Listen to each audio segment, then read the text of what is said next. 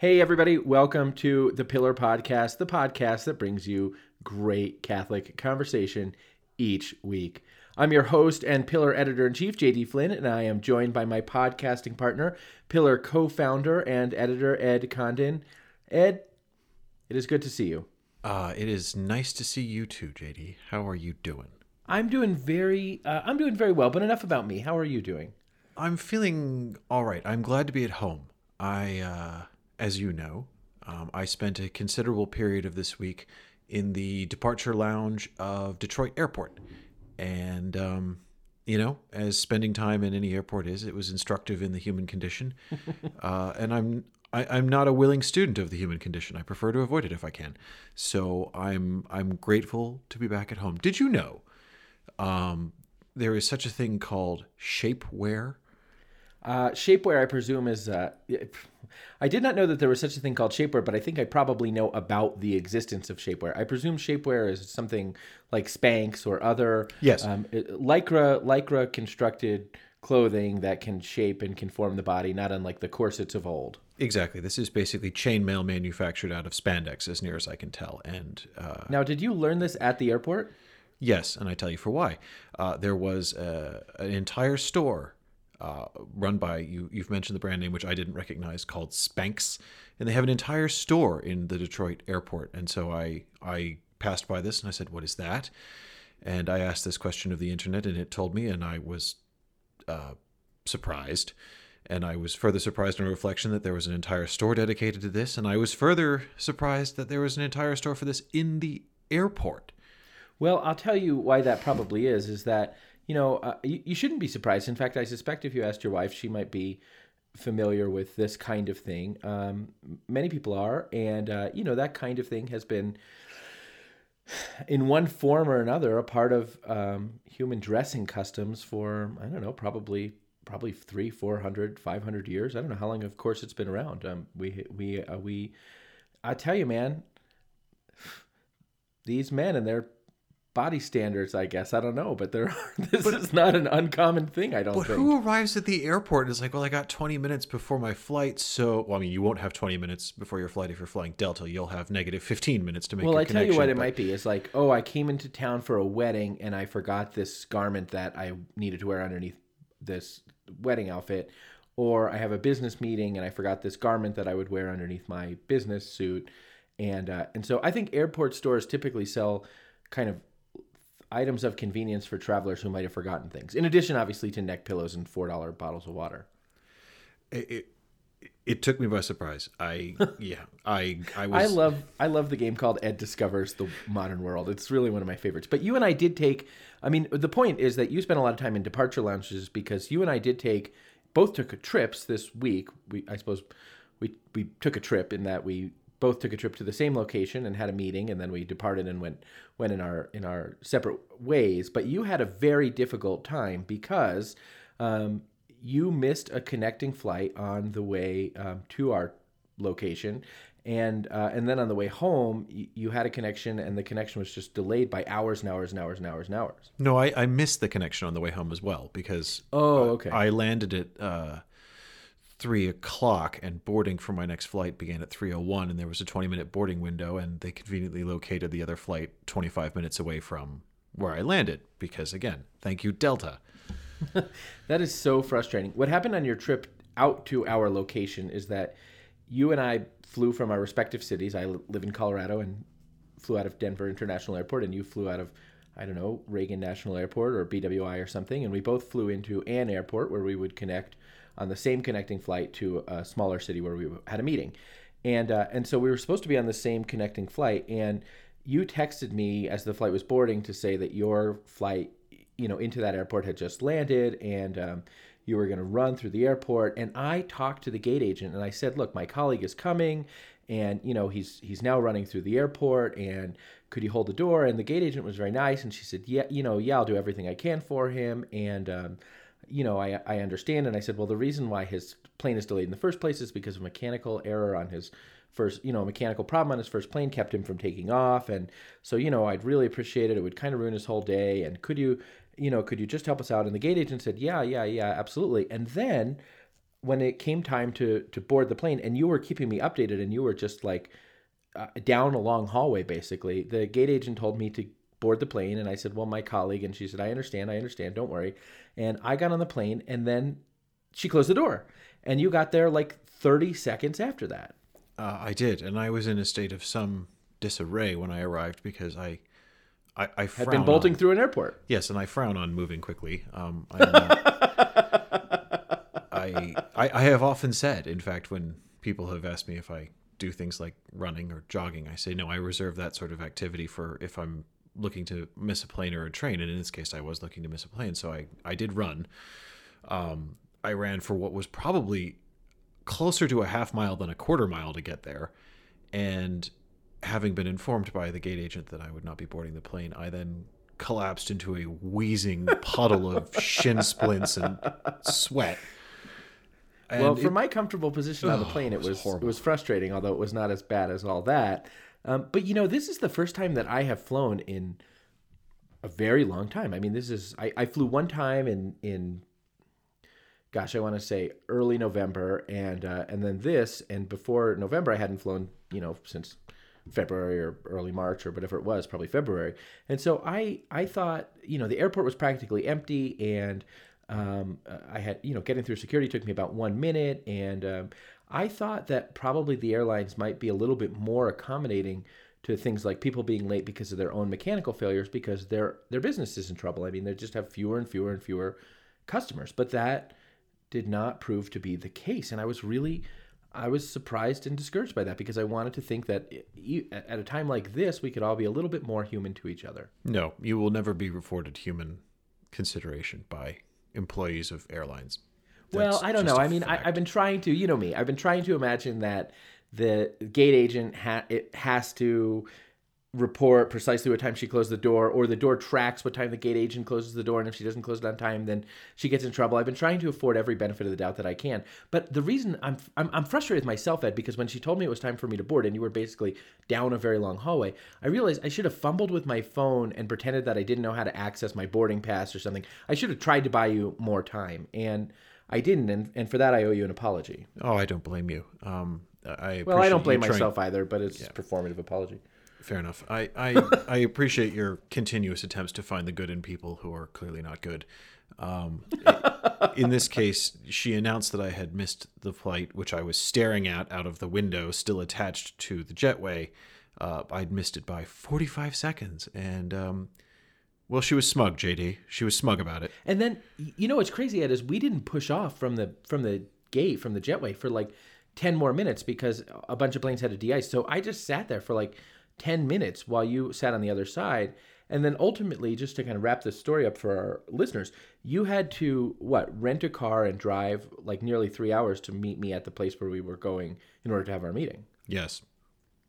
So that was a real to-do.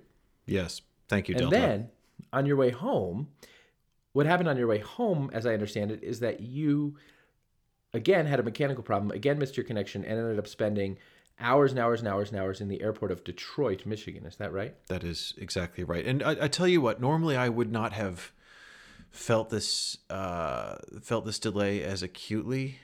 But one thing I discovered is previously, if you get stranded in an airport, or you've got a series of flights that you're getting or anything like that, I used to treat these as little mini vacations. I would enjoy it. It was like being on holiday for me, because you can't be expected to work. When you're in the air, you can't take phone calls and things like that.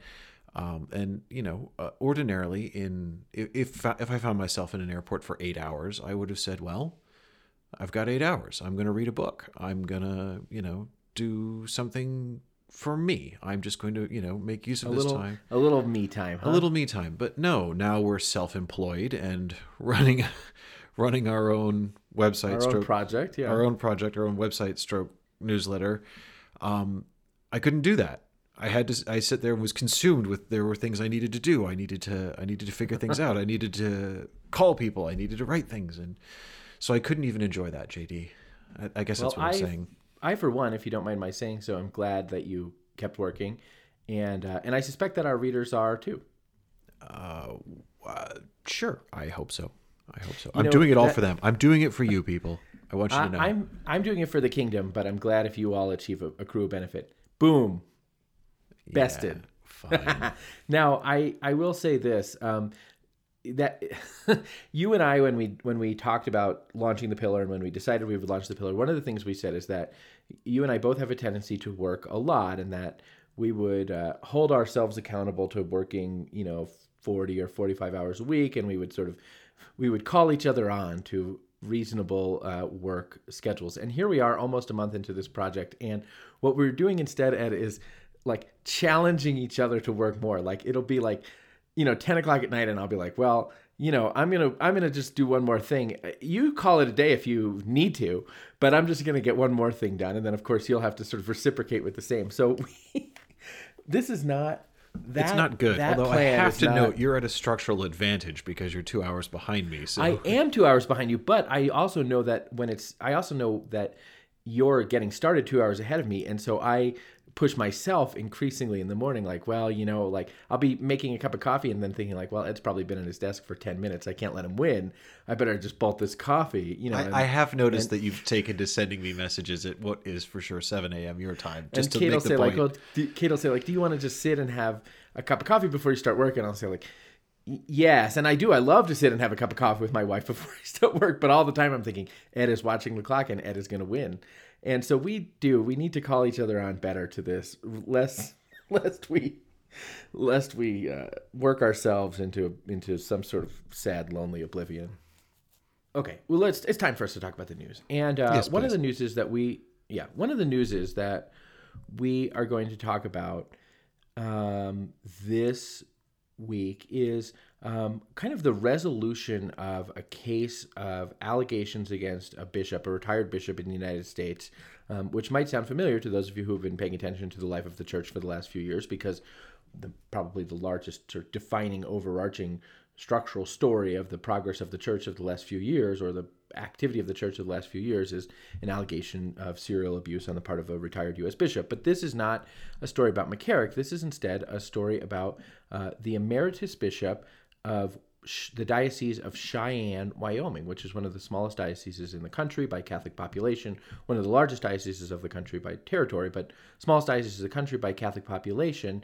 And the allegations that kind of became widely known in 2018 are that Bishop Joseph Hart, the emeritus bishop of Cheyenne, Wyoming, serially sexually abused teenagers in the 1970s while he was a priest in the Diocese of Kansas City, St. Joseph, Missouri, and also during his ministry as a bishop in Wyoming. There had been periods after Bishop Hart retired as a bishop, when these allegations just kind of there were allegations that were made and then reported, apparently, but they didn't really the full scope of the allegations didn't really come into the fore until the past 2 years. And the allegations are, allegations of serial sexual abuse of minors, that Bishop Hart would be alone with mostly teenage boys, take them camping, have them in his house. There's one allegation that he sexually abused a teenage girl, but most of the allegations are abuse of teenage boys, that he would take them camping or have them in his house or be alone with them in other contexts and sexually abuse them when they were alone. And so in 2018, both the Diocese of Cheyenne and the Cheyenne Police began to look very seriously at allegations that were just then coming to the fore and allegations that had been made in the past about Bishop Hart. And the Cheyenne Police recommended, in fact, that charges be filed against Bishop Hart, but they weren't, because the prosecutor declined to file criminal charges against him. But the diocese hired an investigator to look into these allegations of serial sexual abuse on the part of Bishop Hart, and then the results of that investigation were brought before the Diocesan Review Board, which is a group of lay people who are charged with sort of advising and assisting the bishop in cases regarding sexual abuse of minors. And the review board concluded that the allegations had what's called a semblance of truth, which is the sort of first bar standard of proof in the church's canonical investigative process, and basically means that the allegations are not manifestly false or frivolous. Now, the diocese has said that, in fact, the allegations were found to be credible, which is a vague and often undefined term in canon law, And we don't know exactly what the diocese means by that, but we do know that the cases were sent on to the Congregation for the Doctrine of the Faith in Rome, which is competent to hear these cases. And Bishop Hart was directed not to publicly celebrate any liturgies or not to have any contact with minors or seminarians or vulnerable adults. And a penal process in the life of the in the church began looking into these allegations. Yep. And so I have a couple of things that I find interesting about this case. Okay, should we just give the conclusion of it and then give those? Oh, okay. Yeah, so the conclusion was that they found several of the accusations to be not proven. Right. So he had all these charges, and some of the charges were found to be not proven. And not proven is a particular standard in canon law. Yes, I mean in canon law there are really only 3 verdicts you can get. There's the general binary that a canonical tribunal will arrive at is constat or non-constat, that is proven or not proven. Right. And that's the baseline. So it's one should not interpret a non-constat as sort of well you couldn't quite make it stick. It's the equivalent in what we recognize in civil law. Not guilty. Guilty or not guilty. Right. That the charges haven't been proven, because there is, of course, the presumption of innocence. There is a third level, which is very rarely used, but it can be, which is if the defense basically slam dunks the thing, the tribunal can, in fact, find a verdict of vindicated, basically, which is not only have the charges not been proven, but the reverse has been proven, that he has been factually exonerated, basically.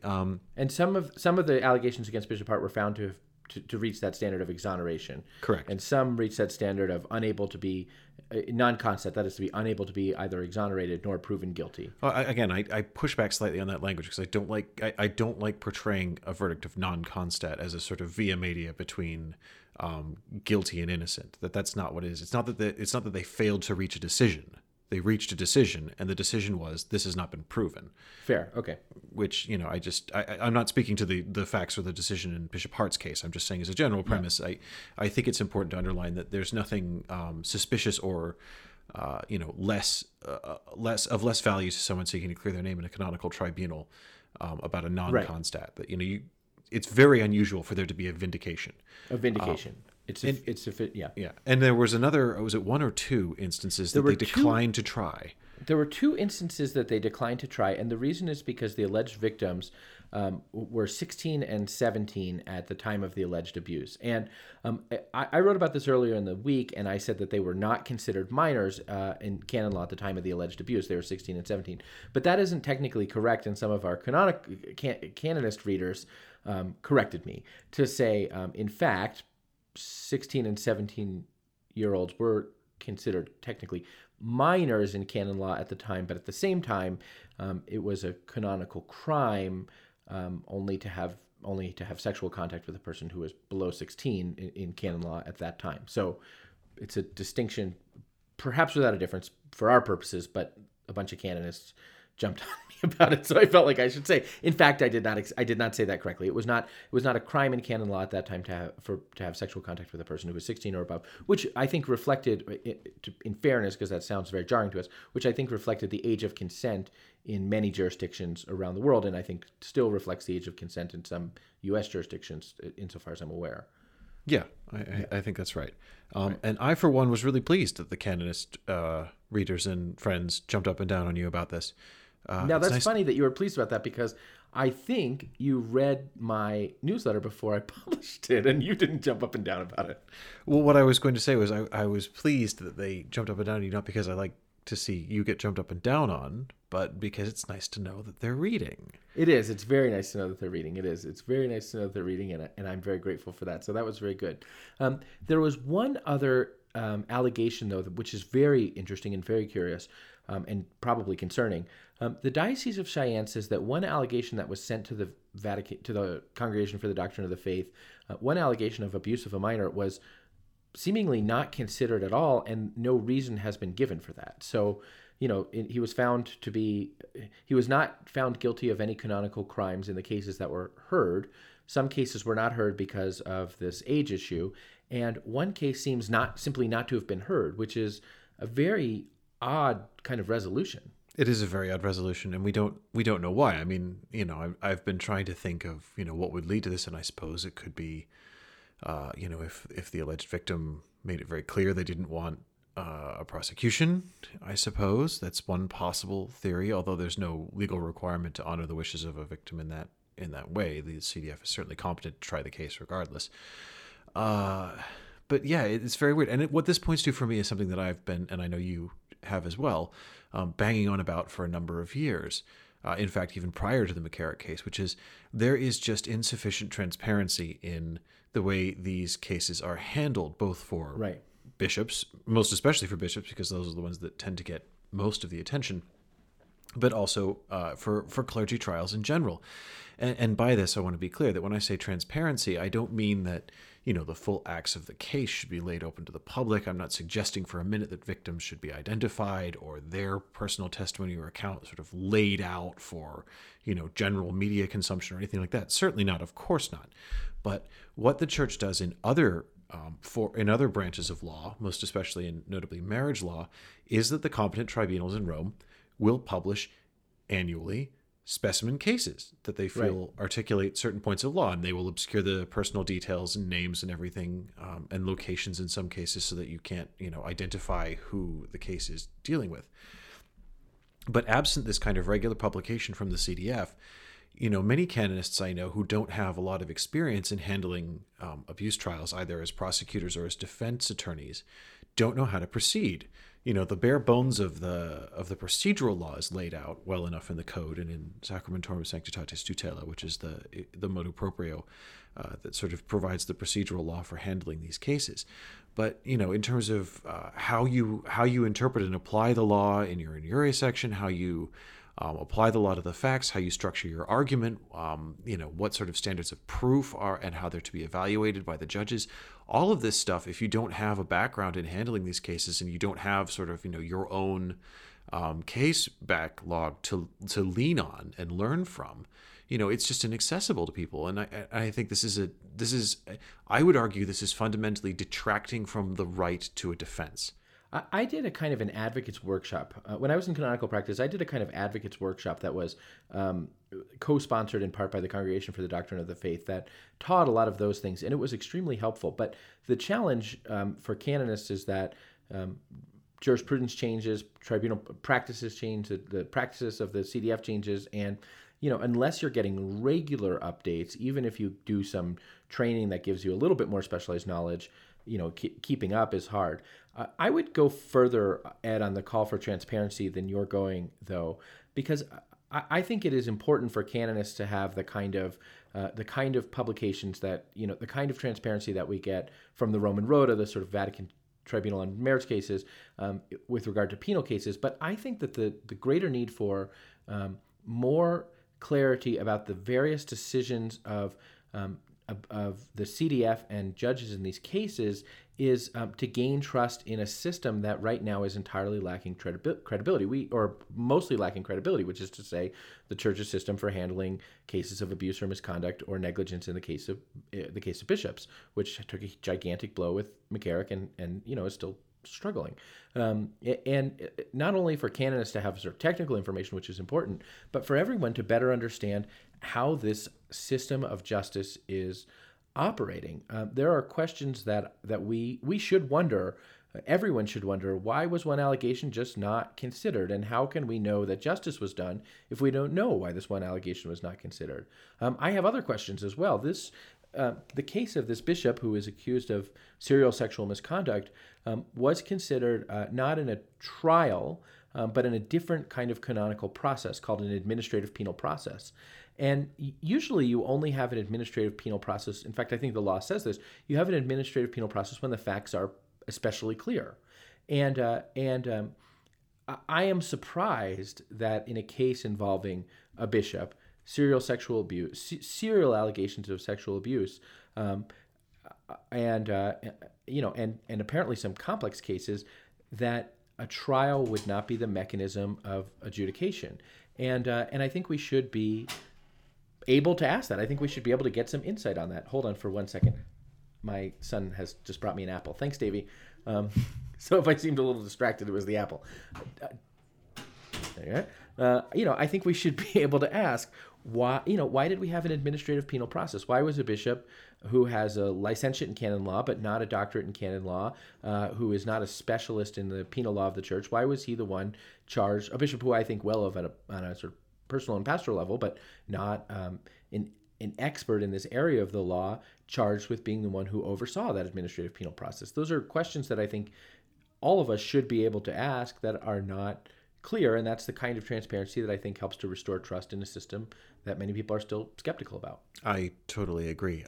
There are, as you say, there are lots of questions about this that are unanswered. There are lots of questions about the McCarrick penal process. Again, not a trial, an administrative penal process, and what charges were actually evaluated against him, on what and how many charges was he found guilty. All of these things, we have very few of the details, and justice in secret is no justice at all.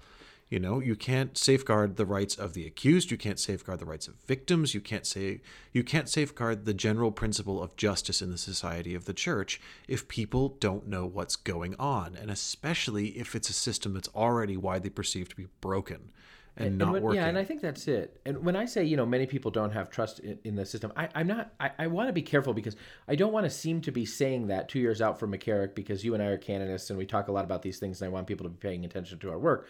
I realize that for many people, many people are not still deeply sort of invested in the church's structural reforms with regard to penal law post McCarrick. But many people instead, I think, had a bad experience of what happened with McCarrick, and practicing Catholics that I talked to, priests that I talked to, had a bad experience with kind of the fallout from McCarrick, and just sort of thought, just sort of lost trust that the church would handle these kinds of things well. And even if they're not sort of in the weeds about that, it's discouraging to me to see that, and I would wish to see more efforts to sort of restore trust, even when most of that is probably expressed as sort of disaffectation rather than kind of deep in the weeds skepticism of the type that we're doing right now. Right, but even at the level of a basic awareness of what's going on in the church in these matters, even just a basic awareness of what's going on in the church in these matters in the United States points to a system which there is no uniformity in.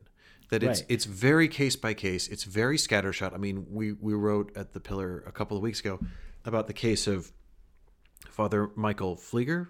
Is that how you pronounce his? Pfleger. Yeah, Pfleger. Pfleger in Chicago, who's had now 2 accusations of historical sexual abuse. He was immediately removed from ministry in his parish by Cardinal Cupich, and he's very much protesting his innocence and all of this. But he's been pulled from ministry while an investigation takes place, presumably looking towards either some sort of administrative process or a trial. We don't know yet, and that's in no way atypical. In many senses, that is sort of what's become by the book for situations of accusations against priests in the United States. But with bishops, we're all over the map.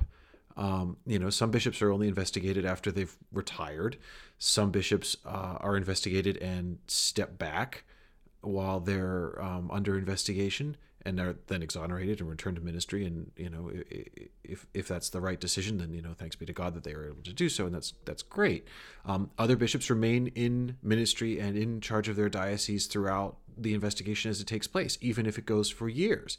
And I'm not saying that in any one of these cases there was that one decision was right and another one would have been wrong. But what I'm saying is there's clearly no universal standard of justice at play for clerics in the United States on how to handle these accusations, particularly historic accusations.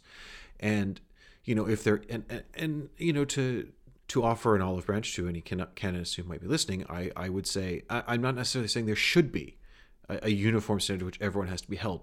Different cases might argue for different ways of handling it, but there's no transparency in how those decisions are made. And I would say, I think the problem with that is this: it obscures the goodness. So I think it is a big, big, big step. It should not be disputed that it is a big, big step for the church's sort of reform of justice and accountability on these things, that Bishop Hart had a day in court. I really do. We can look at the McCarrick report and see for how long allegations of abuse or misconduct by bishops were not afforded a day in court. I think it's a big step. I think it's a positive step that the Holy See has kind of indicated that even after he's gotten these resolutions which don't convict him of a delict, he remains in extremely limited ministry. I think that's a good thing, which says the Holy See recognizes the seriousness of the problem and does not wish to sort of treat it or be seen to be treating it as flippant. I think that's good. I think there are a lot of good things happening. I think Vos Estis Lex Mundi, the reforms of Pope Francis on these issues, are good and important reforms that are canonically good, even if they could be tweaked a little bit.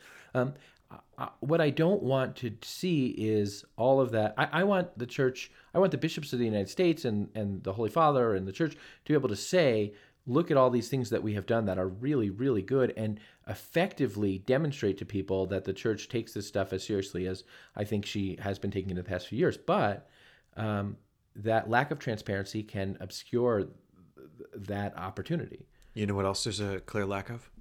What? Law. How so? Well, okay, so what happened to Bishop Hart? I don't want to do the Socratic thing because I don't know what answer you're looking for. Just tell me the thing. Okay, so he wasn't convicted of any of these things, but nevertheless, he was given a formal canonical admonishment. Right. He was basically said, we don't know what it was. Which is a possibility that exists in the law, that a person can be rebuked even if they're not Yes, bound to be. but my point is he was rebuked by the Vatican for something that he did. We don't know what. Imprudent behavior, being alone with minors, and conduct on becoming a priest. Right, but quite what that involves. I mean, that's a very, very broad heading. There's everything that could encompass behavior. That's everything from the trivial to the incredibly serious.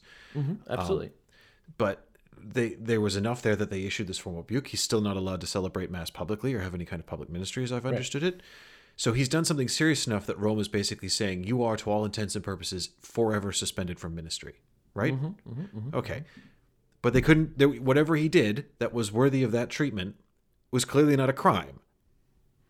Right. And that's a problem. That is a huge gaping hole in the church's penal law that needs to be addressed. Which, if a bishop of the church can, over a period of years, commit behaviors that Rome, when it takes the time to investigate, it looks and says, this is so serious, you cannot be allowed out in public, but we've got nothing that we can try or convict you on, then we need more law. That's a good point. That's a very good point, and it's something that you and I have said before, which is that we need more law at the diocesan level for patterns or incidences of misconduct that are not currently covered by the universal law of the church.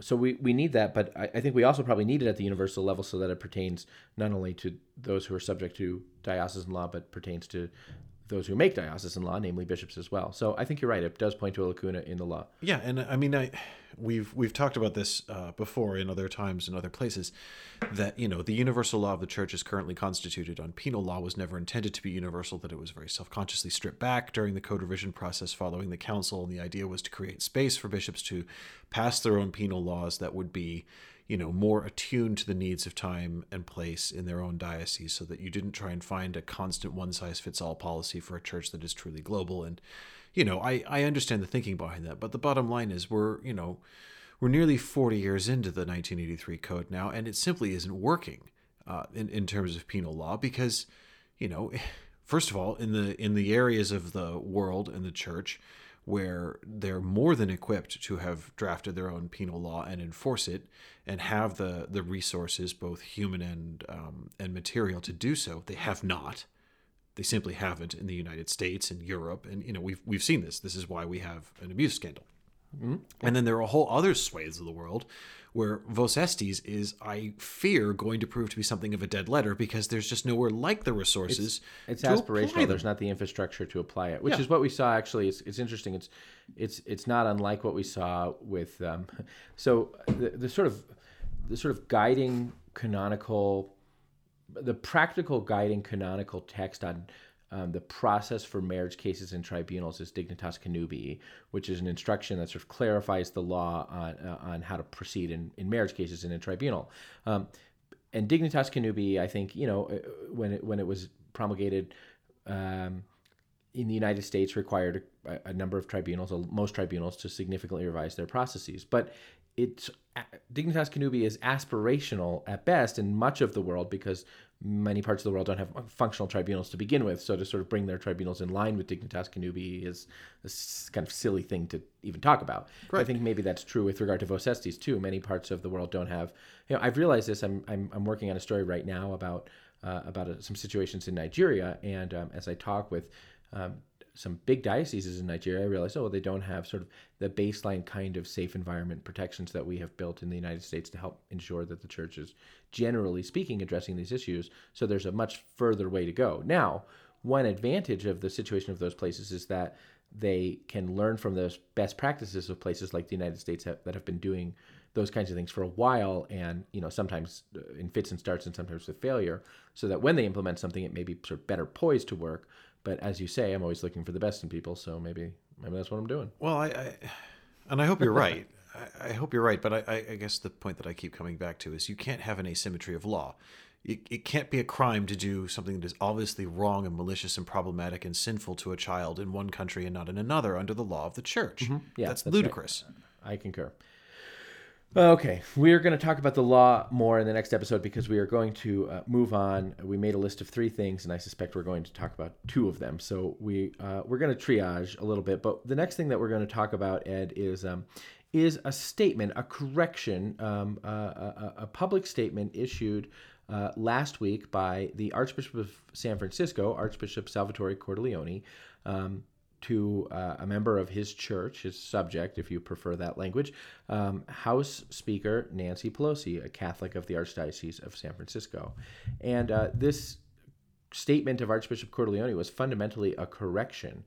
Speaker Pelosi had made comments in which she said that in a podcast, actually, Speaker Pelosi had made comments in which she said that pro-life voters are, quote, willing to sell the whole democracy down the river on the one issue, and she was referring to abortion. And she said, that people who voted, who are sort of single issue voters on the issue of abortion, quote, give me grief as a Catholic. And the correction issued by Archbishop Cordileone was basically a statement in which he said that abortion is, as the bishops have said, a preeminent priority in the life of the church, but also just spoke to the centrality of the dignity of the human person and the right to life in the church's moral teaching, and the church's kind of clarity on the importance of abortion and the immorality of laws that protect or allow or fund or otherwise make possible abortion. And it was It was pointedly about what Pelosi said. That it was a often very you get strong, very clear, unambiguous rebuke, which is unusual for a bishop because oftentimes a politician will say something and then the relevant bishop will sort of opine on the issue without being clear. I am talking about this person, but that was not the case here. Speaker Pelosi's comments run contrary to 2,000 years of unbroken moral teaching of the Church of the highest order, and this is, I think this is what they call a teaching moment. I think that's right. I think that's right. But I found it very, very interesting that he did this because obviously this comes hot on the heels of the all the other stuff. All the other stuff. The U.S. Bishops' Conference issuing its letter to Joe Biden and his incoming administration on the preeminence of abortion, and Joe Biden's manifest intention to be probably the most pro-abortion president in history. I noticed today he did finally repeal the Mexico City policy, which he had been saying that he would do. Which he had been saying that he would do. So America is now once again funding abortions abroad. So there's another a stain on our national character. Which to be clear, Archbishop Cordileone in his correction of Nancy Pelosi said that America has blood on its hands for the. I think the figure is somewhere around 850,000 roughly abortions a year that are performed in the United States. So no, that was interesting. What I found interesting as a sort of thought experiment about this whole thing, though, was we've talked before about how bishops can, and in some cases have, and in some places have pointedly not invoked Canon 915 with regard to Catholic politicians who take very public stances in favor of abortion and use their elected office to advance broadening access to abortion and funding for abortion and things like that. And there is obviously a process to invoking Canon 915. You can't just sort of wake up one morning if you're a bishop and say, "No, I've had enough. Here we go," and say that the politician in question is in a state of manifest and obstinate grave sin and therefore is ineligible to receive Holy Communion. That there is a process. And the process is, according to the law, to be obstinate, you have to have, you have to obstinately persevere in the face of corrections. And this would appear to me to, whether consciously or unconsciously, I have no idea what Archbishop Cordileone meant in doing this, other than perhaps just the obvious of setting the record straight and hopefully pricking the conscience of Speaker Pelosi. But he does seem to have issued a kind of correction. And there was, of course, the 2004, was it? Memo? It was, yep. 2004 memo from the CDF, which was signed by then Cardinal Ratzinger, responding to questions from the U.S. bishops on what should we do with Catholic pro-abortion politicians. And the CDF was incredibly clear about Catholic politicians who campaign in favor of abortion, vote in favor of abortion, use their political power to advance abortion, are in a state of very grave sin. Perseverance. And I would say, what's interesting is that the principles that are laid out in that 2004 instruction, which basically say, a Catholic in political life who is regularly advocating for, supporting, promoting, and empowering political positions which run directly afoul of the Church's moral teaching and doctrine, can be persevering in manifest grave sin, and if they're warned about it and continue, they can be obstinately persevering in manifest grave sin, and therefore the bishop should first encourage them to repent, and if unsuccessful in encouraging them to repent, should prohibit them from receiving Holy Communion in order to ensure that there is not the appearance of tacit consent to their behavior, and also in order to more clearly and more vociferously call them to conversion and repentance. But the principles that are laid out there apply not only to abortion, but to any number of political positions which run contrary to the doctrinal teaching of the Church. So someone asked me today, could a bishop prohibit a governor who insists upon the immoral application of the death penalty, immorally ordering executions or immorally consenting to executions in his state, could a bishop prohibit him from the reception of Holy Communion?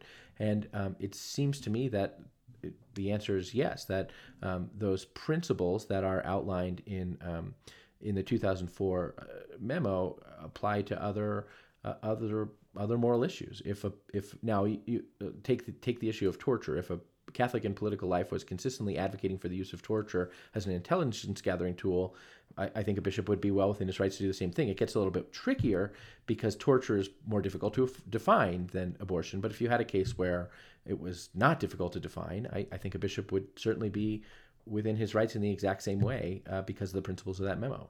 No, I would absolutely agree with that. And actually, the most sort of interesting example of denying public Catholics reception of Holy Communion came when there were Catholics in the 1960s who were unwilling to desegregate their schools, who were sort of insisting on a racist policy of segregation in schools, and were in fact denied the reception of Holy Communion because that policy of segregation was adjudged to be contrary to the doctrinal teaching of the Church. Absolutely, which is pretty interesting. Yeah, and I think we've talked about this before, and I think it bears repeating that the more consistently bishops That's why I speak about these matters, the more seriously they will need to be taken in speaking. That's exactly so I mean, that's right. None of this is to talk about applying, and I want to be clear, this is not a punishment. Canon 915 is a call to conversion. Canon 915 is a call to conversion, and it's not, when you say not a punishment, you're not sort of playing semantics. You mean in a formal, technical, canonical sense, there are things called sanctions, punishments, and then there are disciplinary measures, which are entirely different kind of by category, and this falls into that second category. It does, and more importantly, the primary purpose of invoking Canon 915 and publicly stating that an individual is not in a fit state to receive communion, the purpose of that is not to affect their sort of public disciplining. The primary aspect is to prevent them from hurting themselves. Because if you are obstinately persevering in manifest grave sin and receiving communion, you are not only committing another grave sin, but you are doing yourself very, very serious spiritual harm. That receiving the Eucharist in a state of grave sin is an act of incredible spiritual self-harm and sin. And anyone, I would think, any pastor with a true shepherd's heart for the welfare of of their flock would want to prevent someone from doing this, as a sort of finger wagging exercise of I'm going to withhold this thing that you want, but in a I'm trying to stop you from hurting yourself. And anyway, I find that I find the lack of that thinking, or the lack of any reasoning with that, what seems to be clear intention of stopping people from receiving Holy Communion in these circumstances, from bishops who have said they will not deny politicians communion, more or less under any circumstances. I wonder what is their answer to that. I mean, I'm thinking about, for example, Cardinal Gregory here in Washington, who said very publicly and repeatedly that he has no intention of denying Joe Biden communion over his abortion stance. Biden has now, issued a statement reiterating his promise to enshrine the full scope of Roe v. Wade in federal law. He did so on the eve of the anniversary of the decision Roe v. Wade. He has now rescinded the Mexico City policy on the eve of the March for Life, albeit virtual one this year.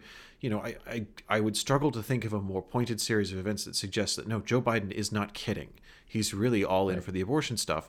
And if you really do believe that abortion is the ending of an innocent human life, and that is gravely immoral, which is what the church teaches with its highest level of teaching authority, I would think as a bishop you would have a care for their soul and want to stop them from doing further self-harm. In the same way, and again, this is where I think consistency is so important, because in the same way that I hope that a bishop would have care for a soul for a person who is consistently advocating for, promoting, or engaging in kind of the call for unjust wars. Right. Absolutely. And it seems to me that often when you hear bishops speak about why they don't want to do this, and Cardinal Dolan has done this as well, and to my fury and rage, which I have expressed publicly and in writing, about Andrew Cuomo, the governor of New York, who I think, and you and we aren't going to go down this. I have said we're not going to relitigate. We have technically different opinions about technically Cuomo, different opinions, but I think substantively similar opinions. Yes, but I've said that I think Cardinal Dolan should be excommunicating Andrew Cuomo. Again, not because serves him right, but again, out of pastoral concern for his soul.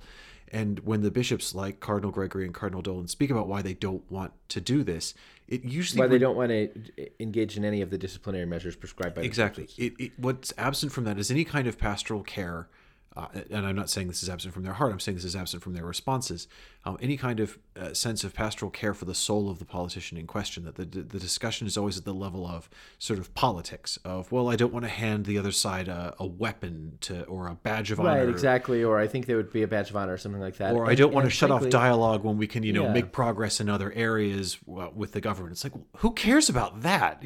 Save a soul here. Yeah, and I hope I hear more bishops like Cordileone. I mean, the purpose of this conversation was honestly because I thought Cordileone's statement was a good sort of first step in a potential process of sort of governing on these fronts, and I wanted to sort of highlight the good step there. So I think there are bishops who are increasingly sort of taking those steps and increasingly sort of emboldened and encouraged to do that, but as we've already seen and talked about last week, and we'll continue to talk about, I also think we're going to see ever more sharply drawn lines between bishops in the United States about precisely this. And I took the last word. Just to circle back before we finish. You see how I said circle back there? Did you get the joke? No. Oh, you don't live in Washington, so you probably haven't. The new press secretary, the new White House press secretary, they've been doing supercuts, and basically she answers every question by saying, "Let me circle back to you," and then I'll circle back to you. It's very I don't live in Washington. Anyway, no. What I would like to say before closing is just to remind people why we don't have a national policy in this when we do have clear guidance from the CDF. Why is that not just Well, we would never have a national policy, actually. So this is what's sort of interesting. Confound it. This is what's sort of interesting. Sorry, but people want to know, JD. So in 2004, the Congregation for the Doctrine of the... Cardinal Ratzinger, who was prefect of the Congregation for the Doctrine of the Faith, sent a letter to McCarrick to answer a question from the U.S. bishops about how they should handle this question of specifically pro-choice politicians, Catholic politicians in political life, and Ratzinger sent a letter back. Now, the person who he sent a letter back was the person who was head of the committee that was charged with working on this, namely one Theodore McCarrick. And as is known, Theodore McCarrick obscured and did not make known to the bishops. He inaccurately summarized the content of that report, of that memo, when the bishops were debating this.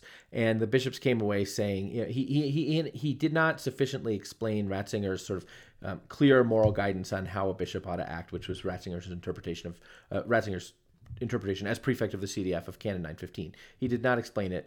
And the bishops came away saying, well, it's up to the pastoral judgment of each bishop. Now, here's what's really interesting. We would not have, the bishops should have been given, it seems clear, Ratzinger's guidance on how to apply Canon 915, Ratzinger's direction on how to apply Canon 915. But even if they had, it would always be, the application of Canon 915 would always be up to the judgment of each bishop, because it is not the purview of the U.S. Bishops' Conference to set a binding national policy on that matter. So it would always be, in fact, people say, well, then they left it up to each bishop. Well, it would always be up to each bishop, because the bishops' conference isn't empowered to set one policy.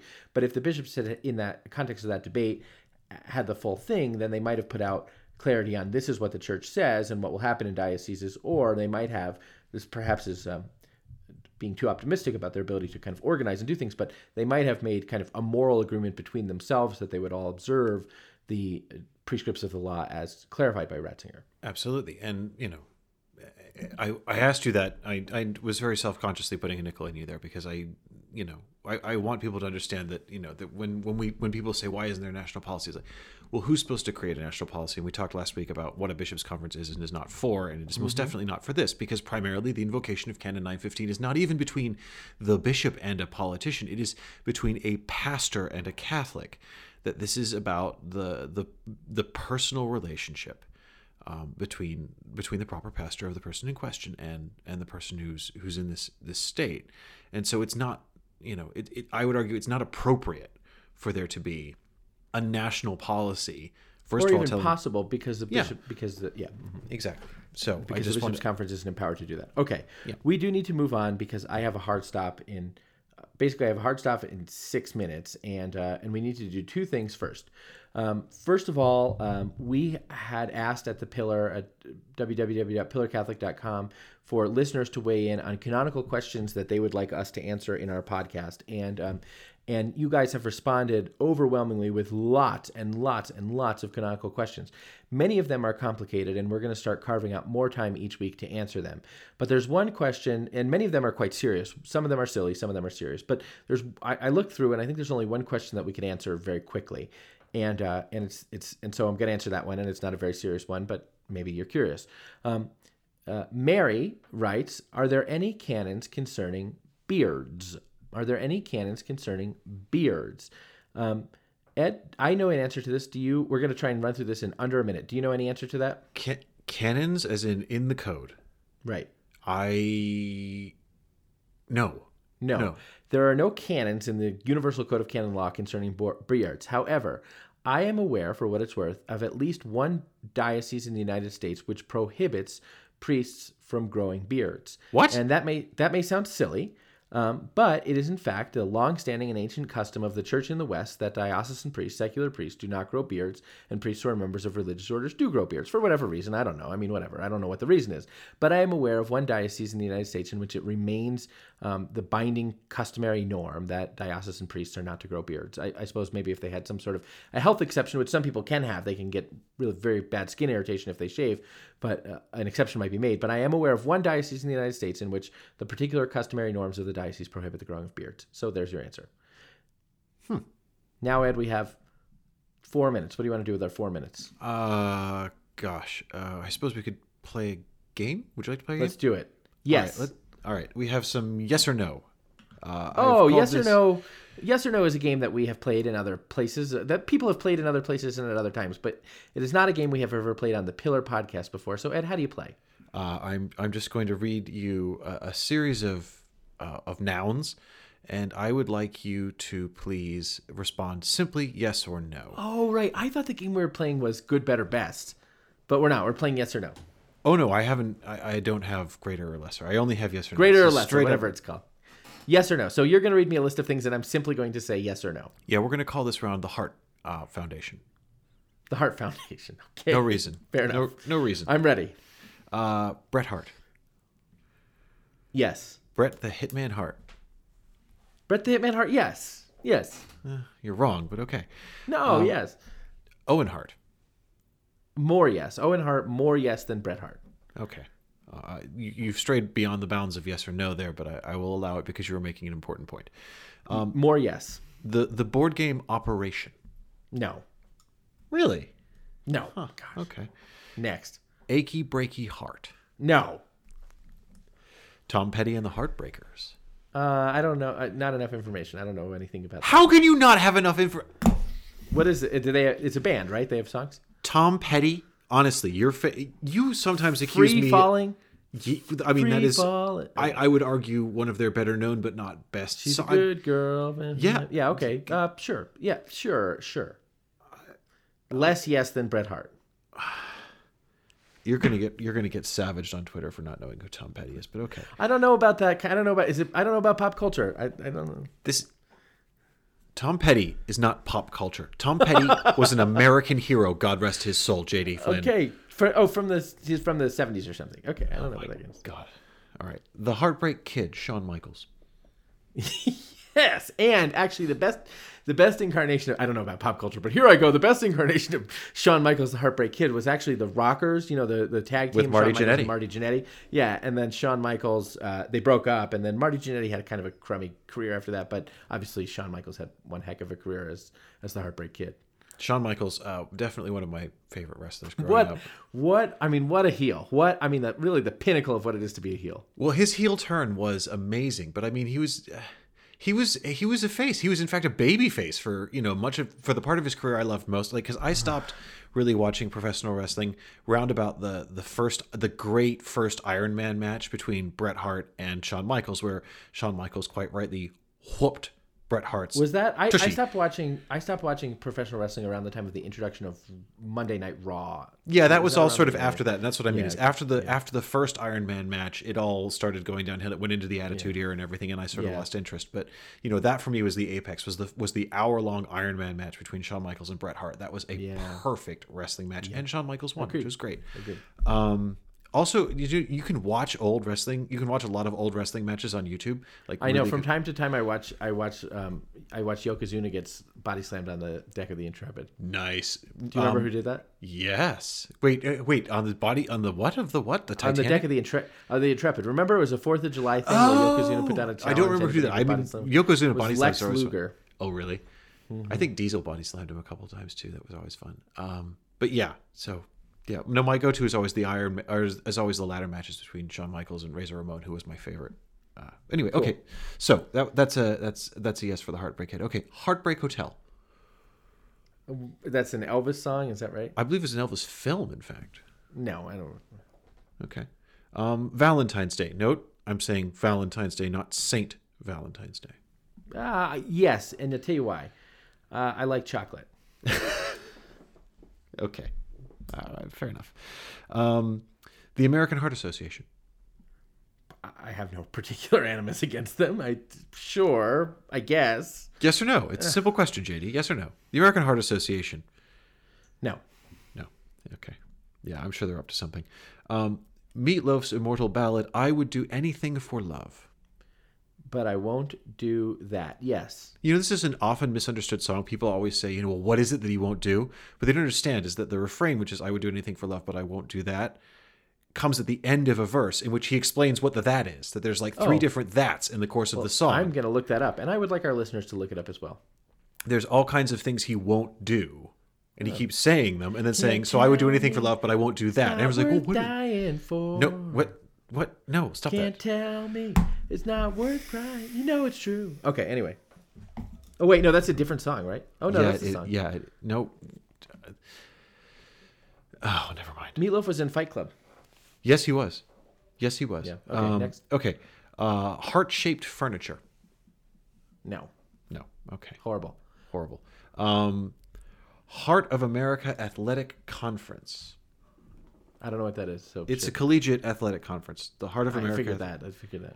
Yeah, it's an athletic conference. Hang on, I will tell you who's in it.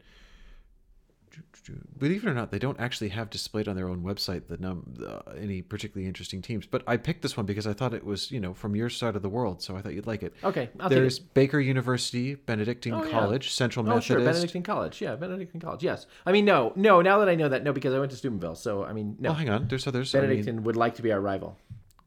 There's Clark University, Culver Stockton, Evangel University, Graceland University,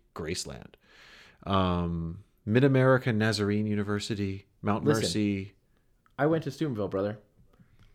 When I say what's next, it means I'm ready to move on to the next yes or no question. All right, fair enough. Corad Corlockwater, JD. Yes. All right. And finally, Total Eclipse of the Heart. Once upon a time, I was falling in love. Yes. Now I'm only falling apart. Yeah. Yeah. Yes. Wedding of course. reception favorite. Yeah. Is that a Tom Petty and the Heartbreaker song? And we are definitely going to call it a day there, JD. Oh, thank you, Ed. Listen, listeners, thank you for listening to and subscribing to the Pillar Podcast. If you like what we do at www.catholicpillar.com and at the Pillar Podcast, please also subscribe to our newsletters, which you can sign up for free or pay for if you, like us, think that our work is worth paying for. The Pillar Podcast is a production of Pillar Media, an Ed and JD production. I'm your host and Pillar Editor-in-Chief, JD Flynn, and I am joined by my Pillar co-founder, Ed Condon. And this week we are, I suppose, JD Petty and the Ed Heartbreakers. So we'll talk to you. That was a terrible joke. That was awful. Yeah, it was. Okay. All right. Done. Say your prayers and take your vitamins, kids. Indeed.